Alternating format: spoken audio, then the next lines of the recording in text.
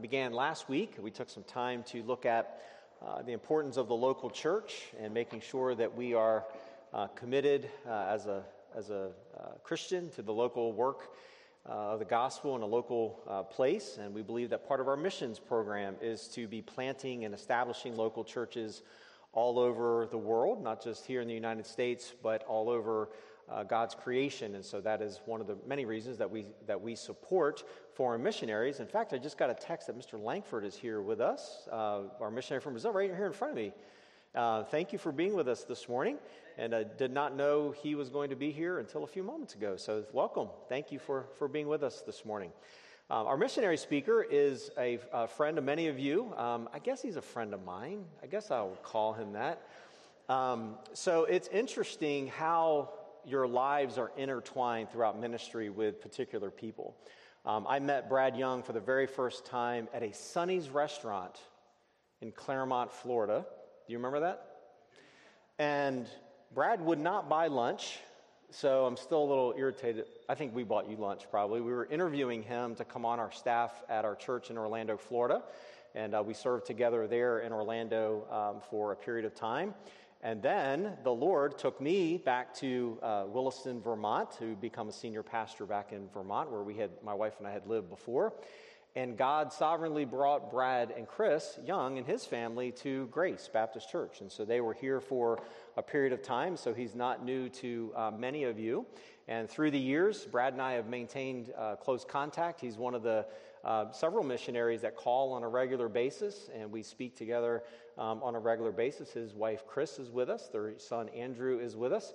And what is hard to believe is their two older children. One is married, and one is already out on her own. So that's a little bit shocking. We've known them since they were little kids. And so it is an honor to have the Youngs with us. I do want to say one more thing about this, however. Brad's in a little bit of hot water, and I warned him about this. I already told him I was going to say this, so what I'm saying is no surprise to him. I've been building him up for a couple of weeks that he was this wonderful missionary, and you can't wait to meet him if you've never met him before. So I told him if he whiffs this morning, it's going to not go well for him. Probably won't feed him this afternoon. So it's kind of on the line, Brad. We hope you do well. Hope you do a good job. In all sincerity, I love this brother, and he is a good friend and a wonderful missionary doing a great job. He was a wonderful financial administrator for our church, but he is just doing a phenomenal job in the mission field. So, brother, you come share with us this morning.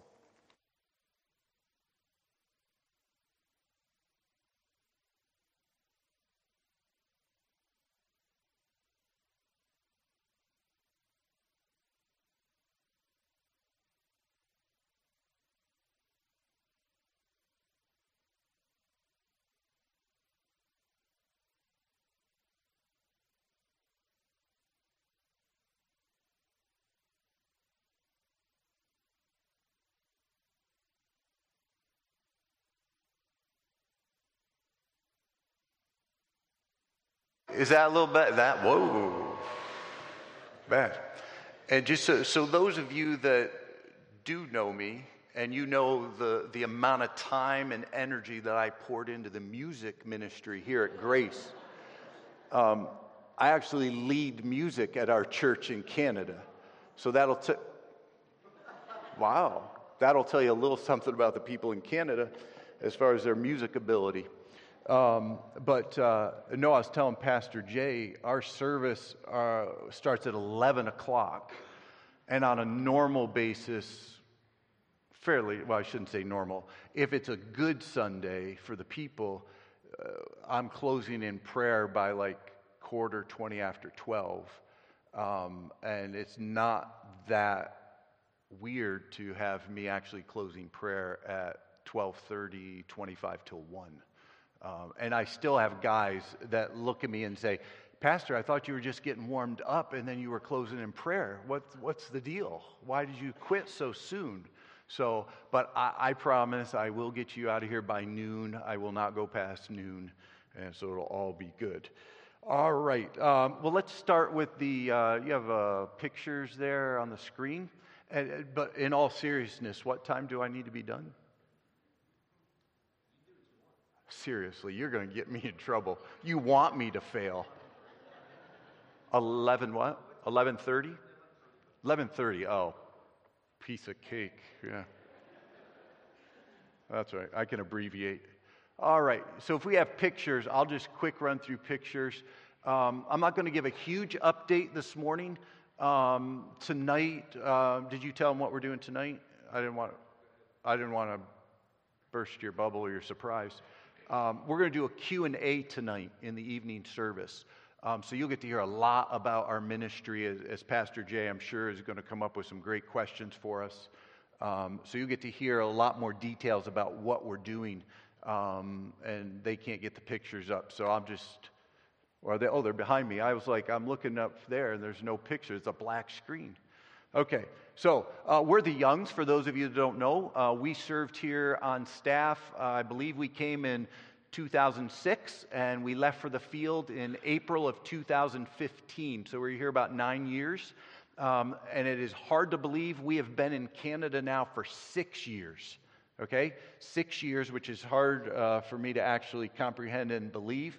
But this is the whole family. We have Austin as our oldest. He would have been 18 when we went to the field. He's now married, and I have a wonderful 2-year-old grandson who thinks I am the world, and the world revolves around me. So life is wonderful. And they are expecting another child February 8th. So my wife will get a grandchild this time, and she'll have a grandchild that she can enjoy. And then we have Abigail's our middle. She's now 21. She has fallen in love with Western Canada. She just finished 2 years working on a dairy farm and absolutely loving it. Runs all sorts of machinery. She's in charge of the calf barn, and she just has absolutely fallen in love with that. But she right now has decided she's going to try something else. So be praying for Abigail as she decides where she heads next. She's thinking of becoming a farrier, trimming horses' hooves, or she wants to become a sheep shearer. So that's where she's headed, and she's fallen in love with Western Canada and helps out there in the church. And then we have Andrew, who will be 18 in January, and this is his senior year, and he's here with us. So you can get to talk with him and see him. And he's like most high school seniors nowadays. He has absolutely no idea what he wants to do. So we'll figure that out as we go. All right, and I don't know where I'm supposed to be pointing this thing, but it's not advancing. Oh, look at that. It's Grace Baptist Church. Did I do something wrong? Is it? Oh. There we go. All right. Well, we're in Canada, for those of you. There's supposed to be music to this, but we are not techie. If there's somebody in church that is called to the mission field that knows technology, we could use you in Canada, okay? We're in Saskatchewan. We're about 4 hours north of the U.S. border. We started... All right, this is horrible. Anyway, there we go. We started ministry in Saskatoon, which is that red dot right below Saskatchewan, city of 300,000 people. We went to partner with Chris and Glenda Hammond, who Grace Baptist used to support. And we went with them to help them to grow that church. When we went, the church was probably about 15 or 20 people. Over the course of a couple years, that grew to about 60 or 70 people. And they were becoming self-sufficient. And so we knew that the Lord was moving us on. And our goal and our desire and our philosophy of ministry when we went to Canada was that we wanted to create a church planning hub in Western Canada. And so we were trying to decide where the Lord wanted us to go next. And we ended up in the town of Hanley. Now, this is a booming metropolis. It is a town of 500 people, okay? We have a town of 500 people in Hanley, and now it's moving by itself. So I'm just going to let that flip through. This is our, I'm just going to let it flip. You enjoy those pictures while I talk. You did this to me on purpose. There you go. All right. We ended up in the town of Hanley with 500 people, It's situated on a 4-lane highway, so it's easily accessible from every direction. And this town is surrounded by other small towns, as well as the prairie, where there are cattle ranchers, grain farmers, all of that. We started, you'll see there, we meet in the community center. And if you notice in that second picture, the picture to the right, on the front of the town hall, you'll see at the very bottom it says Community Baptist.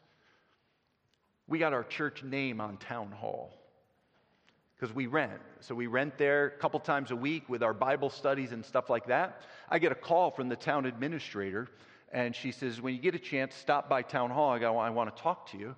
So I went in, I talked with her, and she said, we're redoing the front of town hall. We want to know if you want your name on the front of the building. And I said, are you allowed to put my church name on the front of your building?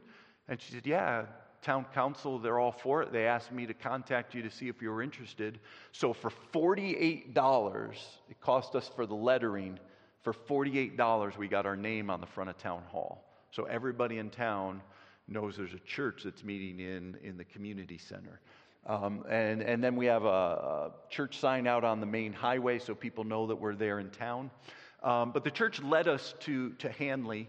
We didn't know from day one, that very first service when we started, we didn't know how many people were going to show up for church. We put a little ad, there's a little town newspaper that goes out every other month. We put a little ad in there that the church was starting, had no clue who would show up, if anybody would show up. Well, about 30 people showed up our first Sunday. And so we've just been tooling along ever since that very first. That's the original group there that you saw. And those are our charter members. And you'll see there's kids, a ton of kids there. And even now, as our church has grown, we have kids everywhere. That's how we grow our church in Canada. In the last 3 months, this will be our last month, we've had 5 babies born in our church. And then we have one coming again, another one coming in November. Our grandson will be coming in February. So we just grow our church by having babies. And it was the third week my wife started junior church because there were just kids everywhere. And we had to do something with the kids. So Chris started a junior church about our third week into this new church plant. And so we're just tooling along, and then COVID hit. When COVID hit, we were about 60 to 70 people on a Sunday morning. COVID hit, we did 3 months of online Zoom services, and then things slowly started to open back up. We had an unsaved family that joined us on Zoom and then started coming in person. They're still with us. Mom is now saved. Dad is putting the pieces together, and he's getting closer to becoming a believer. But we've seen people saved there as we've ministered in Hanley. And starting about in February, we started to see church growth in the middle of COVID because we were one of the few churches that still had their doors open. Most churches had closed their doors. Even today, there are some churches that are just now going back to services after a year and a half. And except for those first 3 months, we kept our doors open the entire time and had services. And so we are now running, at our height, we were running about 130 people. Now we've settled back down. Some people have figured out we're not who they are. They don't agree with us theologically, whatever it might be. And we have settled at, we're averaging about 110 people every Sunday morning in the town hall at Community Baptist Church. And one of the incredible things about that is during COVID, excuse me, we now have 4 families that are driving 1 hour and 45 minutes to come to our church because they have no good church in their area. So they're coming 1 hour and 45 minutes. So when we get back, we're going to be starting a Bible study in their community. We'll be going out once a week, one evening a week, and doing a Bible study for them there in that community. And so our hope and prayer is, we've been now on the field for 6 years. We helped Open Door Baptist Church become well established. We're now in our 3rd year at our church plant at Community Baptist Church, and our hope is that this new Bible study 1 hour and 45 minutes away, that's going to, hopefully that'll turn into our next church plant. And so that's where we're headed, and that's what we're doing. As far as that goes, I have 4 out of these 110 people. I have 4 families that came to me before we left on this trip and said, Pastor, when you get back, we want to talk to you about church membership. So we have four families, so we'll be getting ready. We'll be doing another baptism service, as some of those need to be baptized before they become members. So we're clipping along in ministry, and the Lord is blessing. And I don't do anything special. He said, "Oh, you're this missionary." I still sometimes I forget that I'm a missionary. People ask me in town. I'll be at the post office. I'll be at the hardware store. Everybody knows everybody in town. And so they're like, we have a United Church of Canada in our town, which has about 10 people coming to it. And we have a Lutheran church in our town, which has probably about 30 people coming to it. And then there's us in Community Hall, and we're averaging 110. So people ask me all the time, what do you do? Do you have a rock band down there? Smoke machine? What are you doing down at Town Hall to attract all these people? And I'll just be honest with you. If you came to our church, you would think our church is probably pretty boring. I just get up and I preach God's word. That's what I do. I faithfully proclaim the truths of Scripture. That's what I do. And so the Lord is blessing that, and ministry is going well. Pray for us as we go back, that we won't have any issues getting back into Canada when we go. Be praying for us as we start this new Bible study, that the Lord would bless that, and that has the potential to become another church plant. I meet tomorrow with Pastor Jay, and we're going to start talking about ways that we can figure out how to get training to these men. I have 5 men in church that have come to me and said, Pastor, can we do some theological training? Can we do some Bible training so that we can start to teach a Bible study, so we can teach adult Sunday school, so we can hopefully fill a pulpit? Because when we planted Community Baptist Church, we took that philosophy and that vision of becoming a church planting hub in Western Canada, and that's what we communicated to our people from day one. That's what we communicated to them. And they have just jumped on board. They have bought completely in on this philosophy of reproducing ourselves all across Western Canada. So I have men that are wanting training. So Pastor Jay have been talking, and we're going to try and figure out a way to facilitate some training for them. If that doesn't happen, and you want to move to rural Saskatchewan and enjoy the country life, you come see me, because I have a spot for you. Especially if you can lead music. The people would love you if you could lead music. And so we have spots up there if anybody is interested in coming to the mission field in Canada. So that's where we're at. That's where we're headed. That's what we're doing. And we'll have a lot more to say tonight during the Q&A. So let me just preach. First, when I first came on the trip, I was like, seriously, these churches are going to make me preach. Because in 3 years, since I started the church 3 years ago, I've only been out of the pulpit 3 Sundays. That's it, in 3 years. So we were really looking forward to this trip. And now he puts me in the pulpit and makes me preach. But that's okay. I pulled one out of my file, okay? I didn't spend, 30 hours studying for this one, okay? I did originally, but not this week, okay? Turn to Philippians chapter 2. Philippians chapter 2. And this really does go along with the philosophy of ministry that we seek to carry out in Saskatchewan. I was in, Berean Sunday school class this morning, and got to share with them a little bit about the ministry. And one of the things that I told them was that they'd asked me a cultural question and that sort of stuff. The way we do ministry in Western Canada is we are a people-focused ministry as opposed to a program-focused ministry. And that's simply because programs don't function in Western Canada like they do in the United States. For instance, we don't have Vacation Bible School at our church in Hanley. We don't have Vacation Bible School. In the city, we would run a fun fair in the park once a year to reach out to the community. We don't do that in Hanley, out in the rural area where we are. We do ministry via people. And so we spend a lot of time in people's homes. We don't have a Sunday night church service. One of the reasons is my people came to me. We talked about starting a Sunday. I don't know. We had maybe been going for, I don't know how long we had been going, maybe for a year. And we talked about maybe starting a Sunday night church service. And my people came to me and went, Pastor, I don't know if we can handle a Sunday night church service.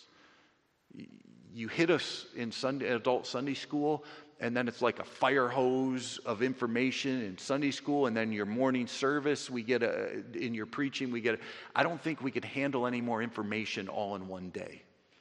So instead of a Sunday night church service, we do a Tuesday night. Off and on, we do a ladies' Bible study and a men's Bible study, and we rotate back and forth on 1 week, off 1 week. And then on Thursday nights, we do what we call our Foundations Bible Study, which is our discipleship program where we pair up in groups of one-on-one.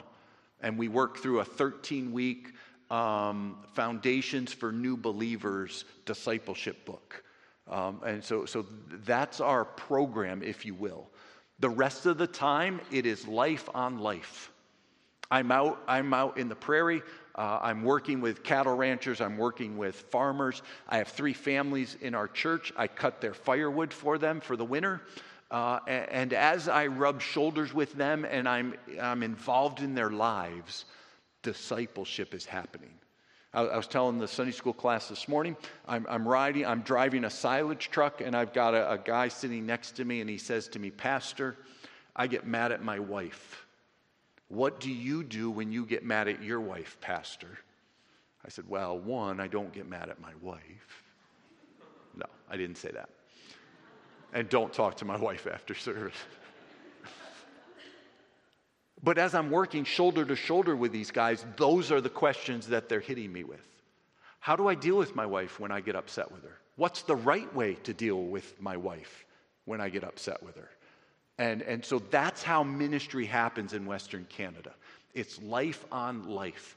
So we spend a lot of time with our people doing a lot of things that I never dreamed I would ever do as a missionary, right? And it's interesting how God prepares us. I was financial administrator here in Wilmington, and those days are gone. It was tie every day, and right? But I grew up in a country town of 1,000 people when I grew up. I started working on a dairy farm when I was 12 years old. God completely prepared me for ministry in rural Saskatchewan. It was funny, my father-in-law is a big reader, and when we were getting ready to start the church out in Hanley, he says, I got a great book for you to read. And it was a book on how to go from city ministry to a rural ministry, how to relate with country people. I said, Dad, I don't need that book. I'm good. You should have found the book that taught me how to deal with the city people, right? I understand how to deal with country people. And so we're in our element. We just absolutely love it. There was in that slideshow, there was actually a picture of my wife at a cattle branding, holding the calf so they could brand the calf. And so we jumped in with both feet, and we absolutely love rural life in Saskatchewan. Philippians chapter 2. Here's what Philippians chapter 2, I'll just give you the punchline before we even get into it. Philippians chapter 2, here's what it's going to be about, the passage that we're in. We're going to be in verses 15 and 16 in Philippians chapter 2, and here's what it tells us. Wherever God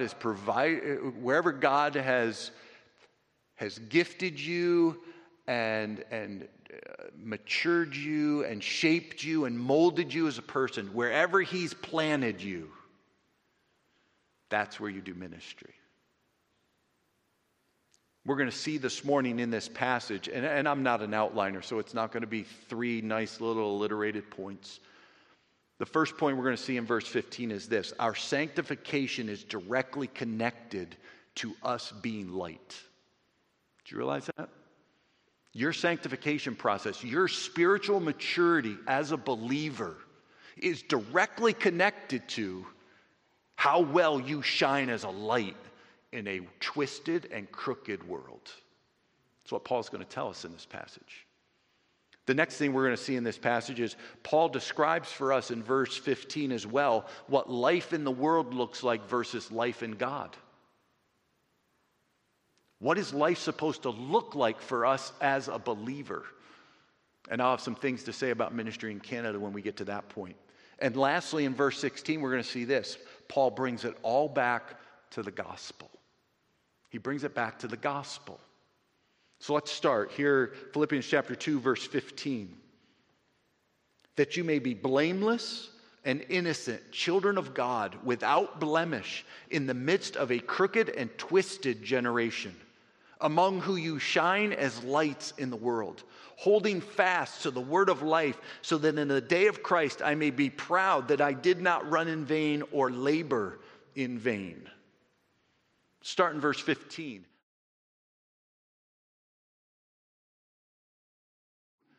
How well we shine as lights.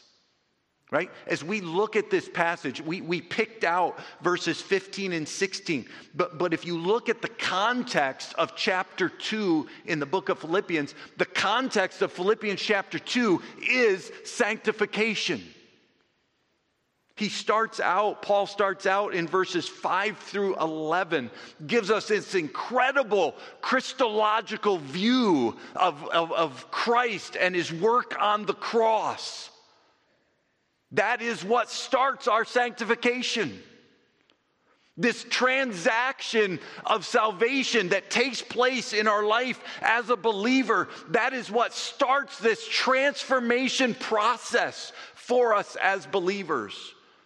And because of Christ's finished work on the cross, because of the humility in coming to the cross, we now are possessors of eternal life.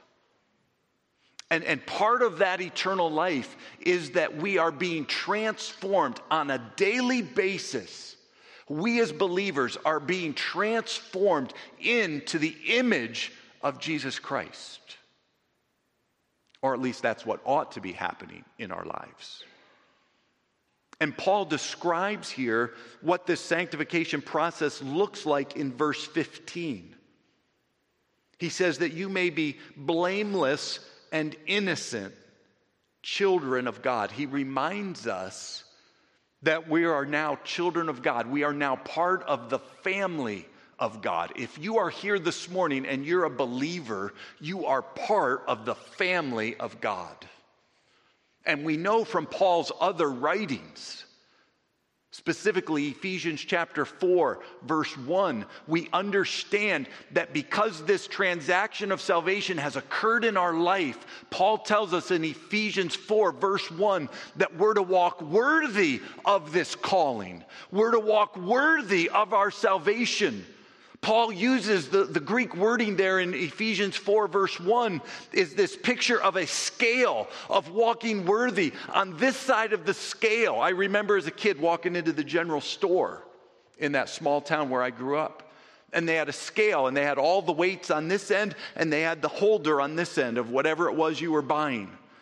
And they put whatever it is that you're buying on this end, and it would go whoop, and then they would put so many weights until it leveled out perfectly. That is the picture that Paul gives us in Ephesians chapter 4, verse 1. That our transaction of salvation is on this side of the scale. And that our daily walk, our sanctification process, our daily walk ought to level that out. Our daily walk ought to be representative of the God who saved us.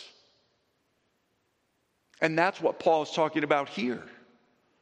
He says that our sanctification process, that we ought to be blameless and innocent. Blameless is this idea of being without defect or blemish. The best way to describe this idea of being blameless is they would, pottery. Right? Pottery has a habit of when you throw it in the kiln and sometimes it cracks. And so there in the marketplace in Paul's day, they would have cracked pottery, and they would take wax and they would fill that crack with wax. And then they would paint over and disguise it or whatever they would do to it to make it look like a really nice piece of pottery. And then you'd get it home and you'd put a hot liquid in that, and it would melt the wax, and you'd have a leaky pot. A leaky clay pot. So what they used to do in the market is they would hold those pots up to the sunlight. And because that wax is translucent, they could see if there was a crack when they held that pot up to the sunlight. Paul's telling us here that in our sanctification process, that we ought to be blameless. We ought to be able to lift our spiritual life up to the sunlight of God's Word.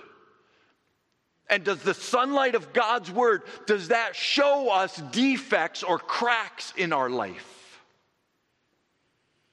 And we're going to get to that in our next point of life in the world versus life in God in verse 15. But the picture is that we as believers, as we go through this transformation process, that we ought to be maturing spiritually and be known as blameless, without defect. Innocent is this idea of being above reproach. Then here in verse 15, he continues on and he contrasts life in the world with life in God. And he says this.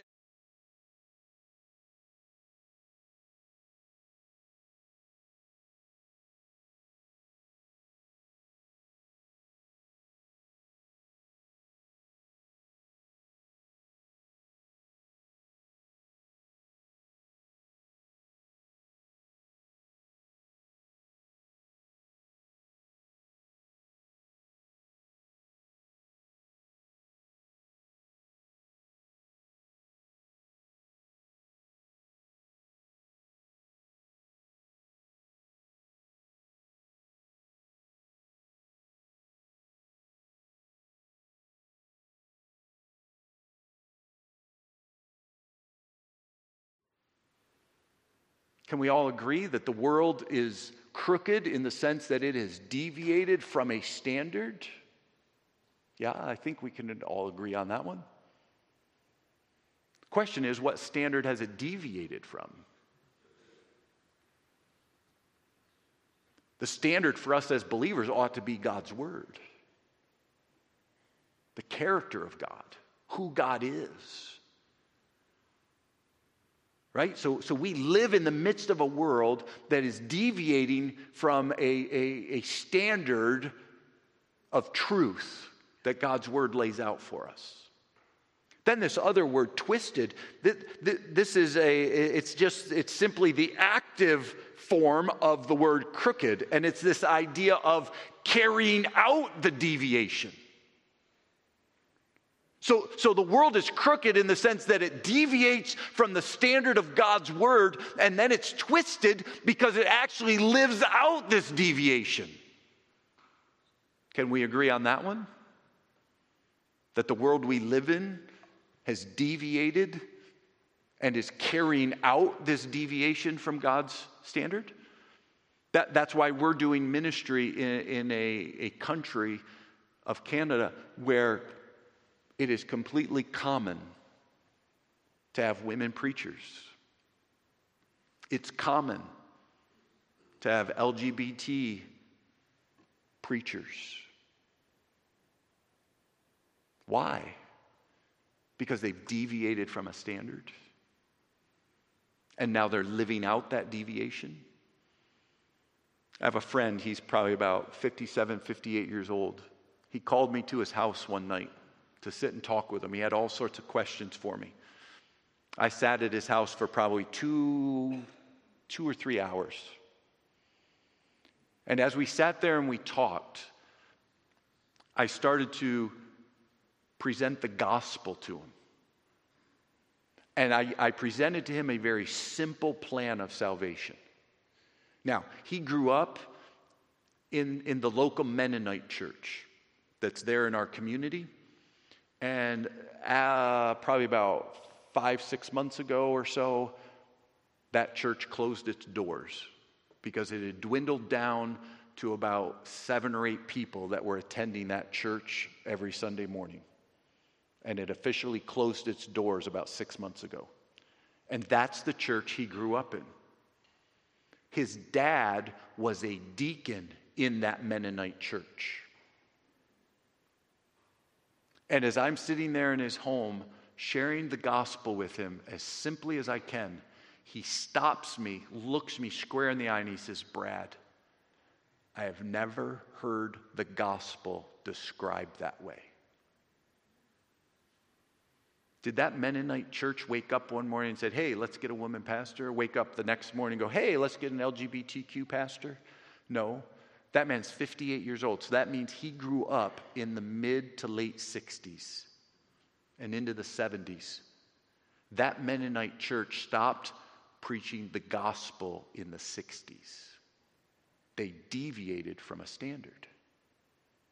And that's why they're twisted and crooked. That's the world we live in. But look how Paul describes our life. He describes our life as among whom you shine as lights in the world. We are called as believers throughout Scripture to shine as lights in a darkened world. We shine as lights. And this is what I tell my people. This is what makes us different. It is not the way we cut our hair. It is not the clothes we wear. That is not what makes us different. If it was, we're doing it wrong. We have a group called the Hutterites in Western Canada. And all the men wear black hats, checkered shirts, and black pants. All the ladies wear plaid dresses and a head covering. When they walk into Walmart, everybody knows that they're different.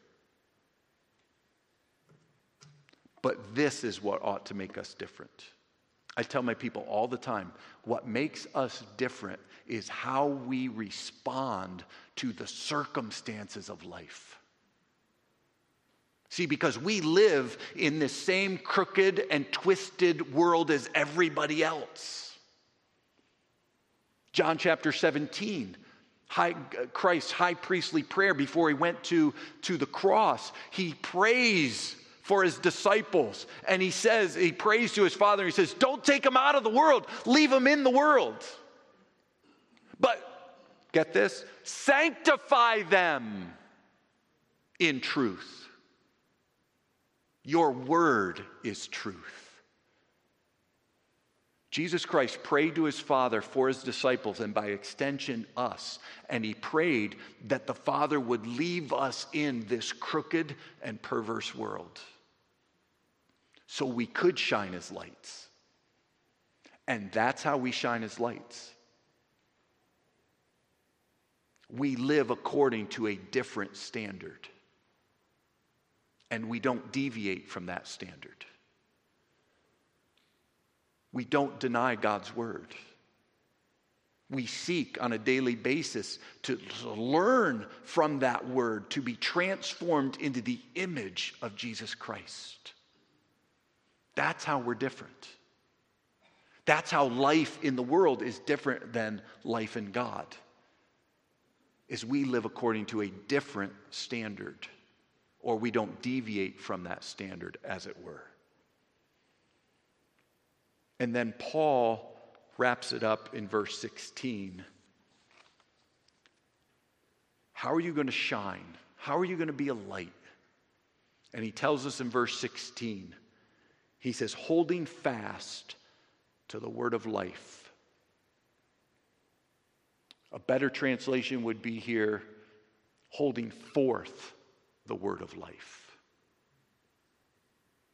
The picture really here in the Greek is that we're offering up the gospel. Right? That's life on life. That's discipleship. That's sharing the gospel with those that God puts us into contact with on a daily, weekly, monthly basis. That's how we do ministry at Community Baptist Church. I started out by telling our people in our Sunday service, pray for so-and-so. Met them this week, had a great gospel conversation with them, and kept that in front of our people. And now we take prayer requests in our Sunday morning service, and I have hands popping up around the congregation. Pray for Cody. Cody delivers my grain. And then another gentleman, another rancher, he delivers my grain too. And the two of these guys, while they're waiting for the grain truck to unload, are having gospel conversations with Cody. I have a mechanic in my church, works on a crew of 7 or 8 different mechanics, and he raises his hand and says, pray for so-and-so. He's my coworker. I was able to have a great gospel conversation with him this week at work. That's how it works. I tell my people all the time, I actually point to the people who are in our church because they've become believers through one of our members. And I point them out and I say, you see Steve? You see Kara? That's how it's supposed to work. Believers living according to a different standard, shining as lights in a crooked and twisted world, responding differently than the unsaved do to the circumstances of life. I tell my people all the time, and we've experienced as a church, we ought to respond differently to the cancer diagnosis. We ought to respond differently when the loved one passes away. We ought to respond differently when we lose our job or whatever the circumstances, fill in the blank. But we as believers ought to respond differently. And the way we respond differently is we hold forth, we share the gospel. That's what makes us lights. I was just in a missions conference this last week down in Florida at one of our supporting churches. And they had a graph there that the pastor put up of how much money over the last 15 or 20 years since they've been doing faith promise giving for missions, how much money has gone to missionaries. It's easy to put a check in the offering plate. It's easy to throw some money at it and say, hey, you know what? We'll send the Youngs to Canada. Let them go to Canada.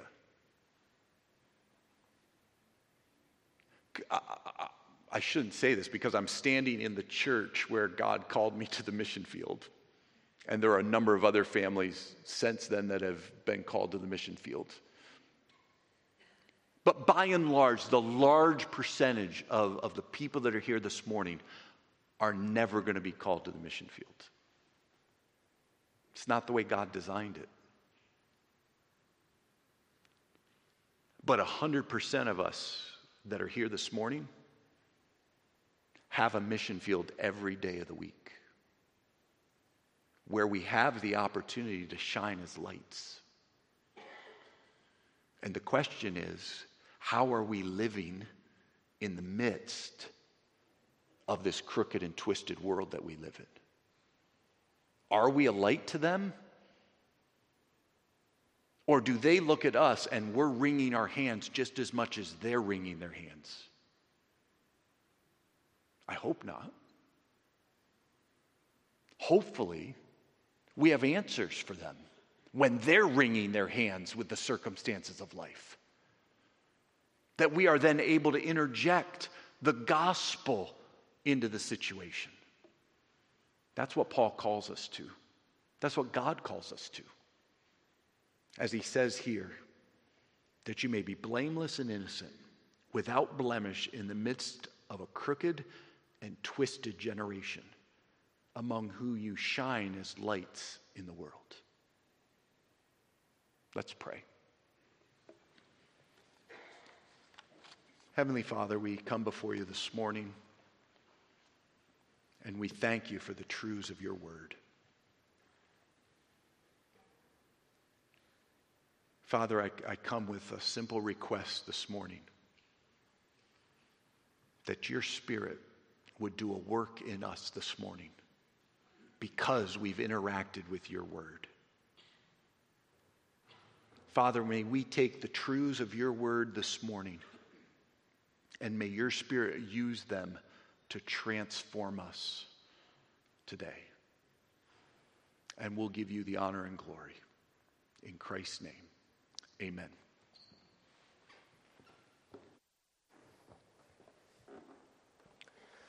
In just a moment, Pastor Wes is going to come and lead us in a song of response. Before we do that, as Brad was speaking, a passage of Scripture came to my mind. Actually, it came to my mind because I was thinking about a book that came out a number of years ago. I remember I was probably still in seminary when it came out. And it was called The Trellis and the Vine. And this book upset some people, and upset not in a bad way, but just I'm not sure they quite grasped what the premise of this book was. The book's premise was basically this, that the American church is far more interested in building a complex trellis, a complex organization, a complex program, more than they are interested in being life on life.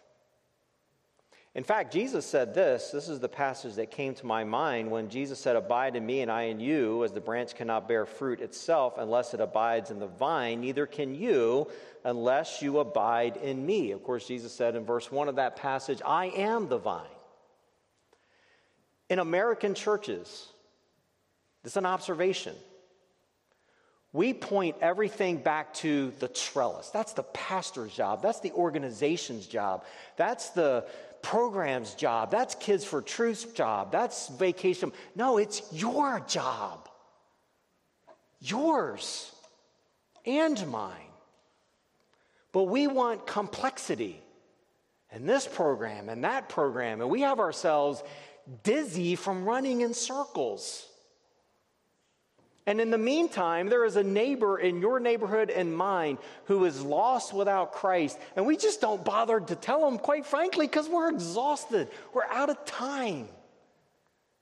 Now, I'm not saying organizations are bad or wrong. I'm not saying programs are bad or wrong. But what I am saying is, what bothers you more? That we only have Sunday night now once a month? Or that your neighbor is lost without the gospel? You know, I was encouraged today. I can imagine Brad in rural upstate New York at 12 years old, milking cows.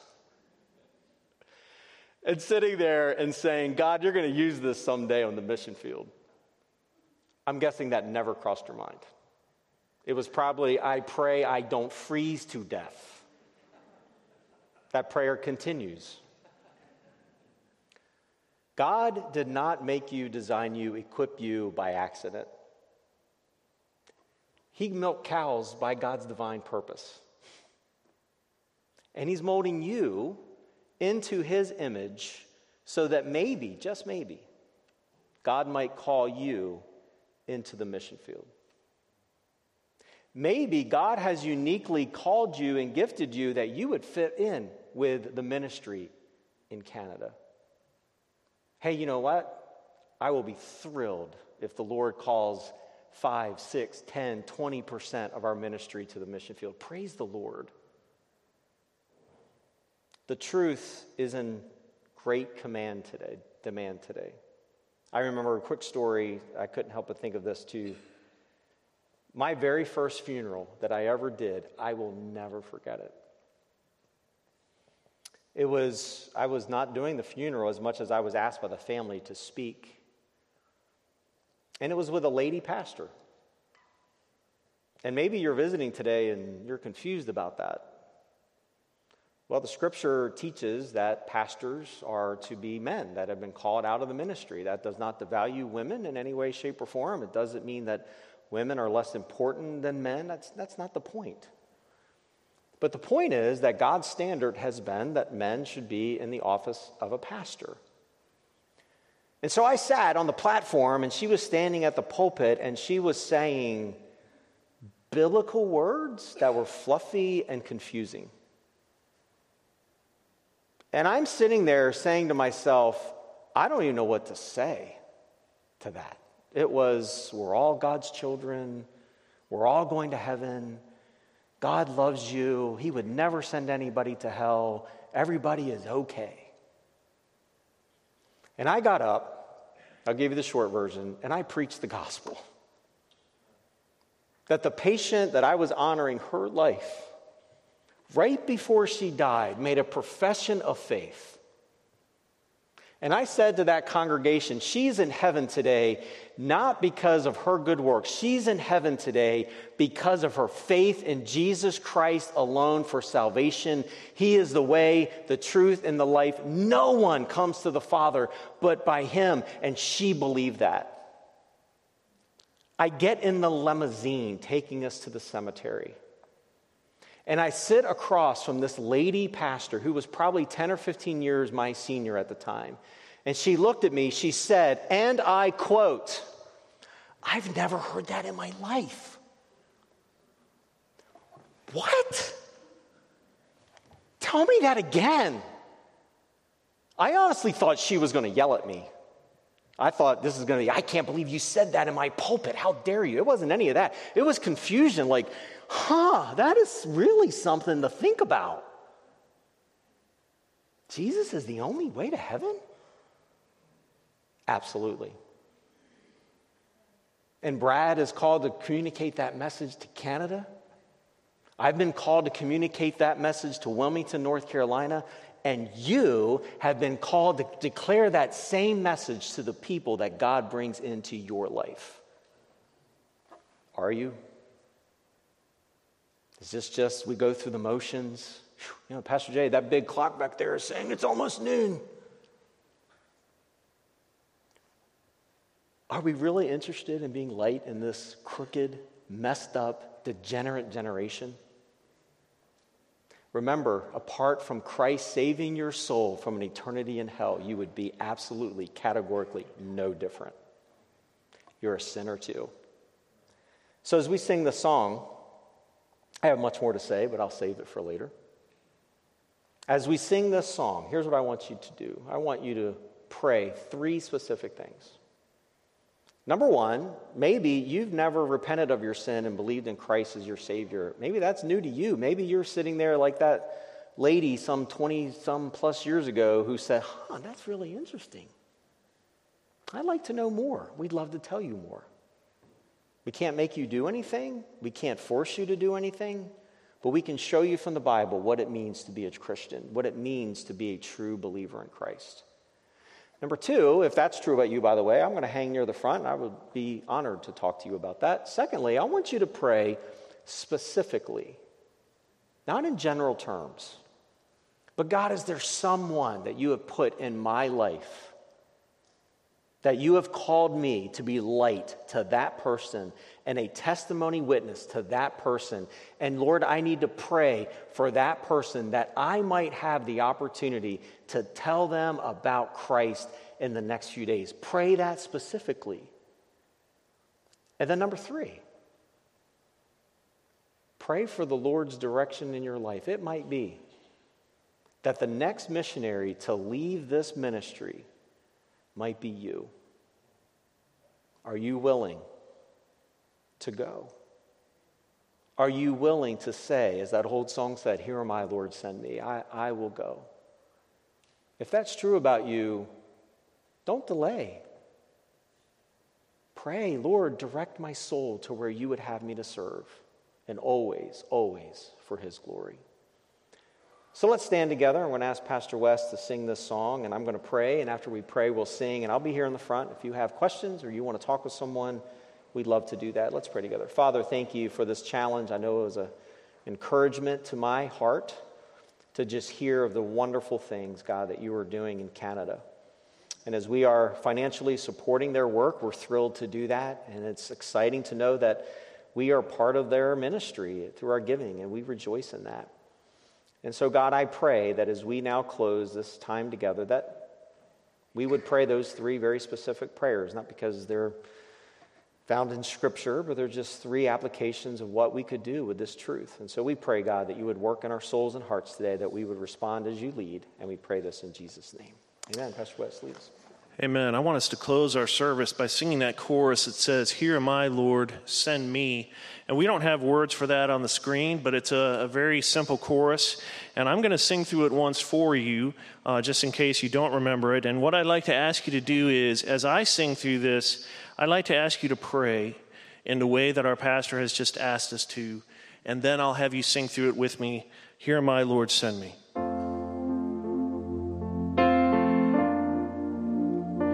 Here am I, Lord, send me. Here am I, Lord, send me. I will serve you faithfully. Here am I, Lord, send me.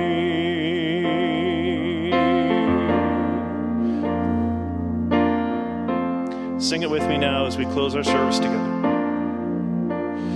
Here am I, Lord, send me. Here am I, Lord, send me. I will serve you faithfully.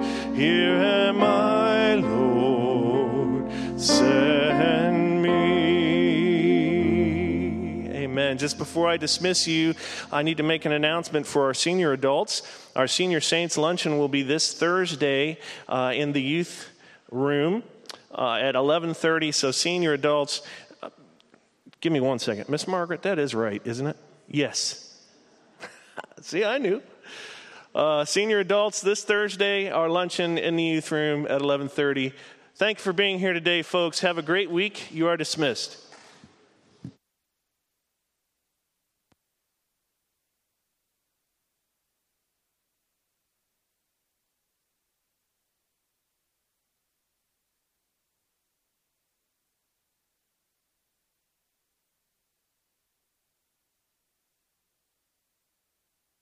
Father.